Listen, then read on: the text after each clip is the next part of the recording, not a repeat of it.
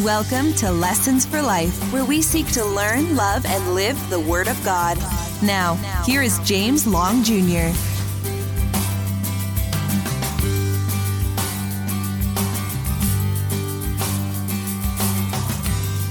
Hey everyone, this is James Long, and we're going to be talking today about developing a comprehensive plan.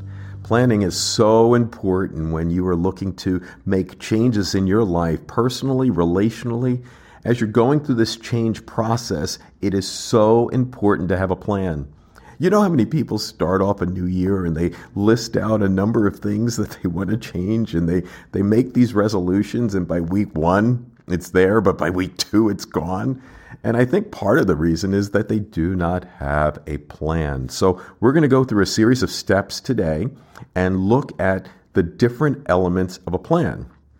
And what I want you to do is to get a journal and get a pen or pencil, and I want you to sit down and really prayerfully work through each one of these sections so that it will help you to start to develop a plan for change.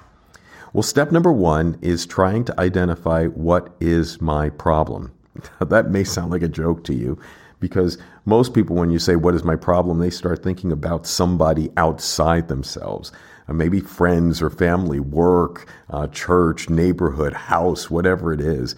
But I want you to make this personal, and I want you to take responsibility. I want you to think about what is your problem. And by doing so, what I want you to think about is this. I want you to ask yourself the question, what do you want to change? So important. So in your journal, I want you to list down everything that you would want to change, maybe physically, maybe mentally, maybe emotionally, maybe relationally, maybe where you want to grow spiritually, maybe financially, maybe in career or academics. I want you to think about different areas of your life where you would want to grow and change. What do you want to change? The list can't be too long right now. We will whittle it down, but I want you to try to identify a path of where you want to go.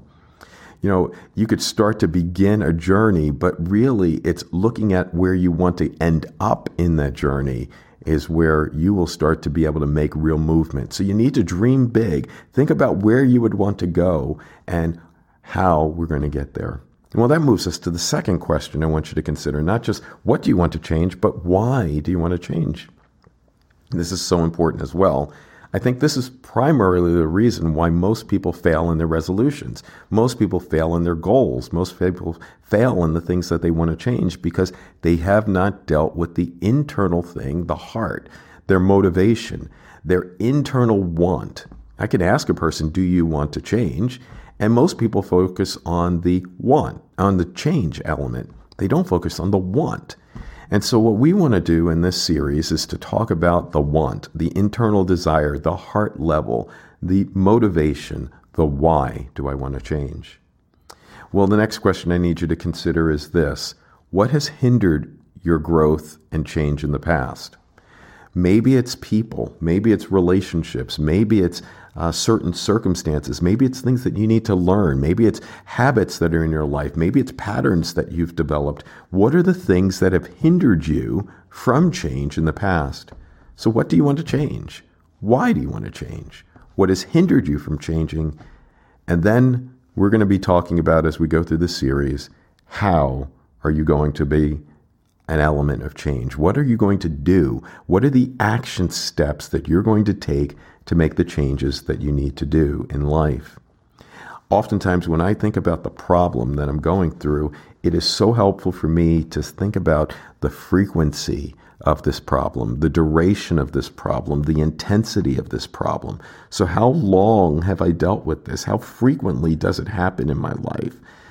How long does it last when it does come? And on an intensity scale, I usually use 0 to 10. How intense is this particular question or this particular problem? So as you're thinking about these questions, I want you to wrestle through with these questions in your mind.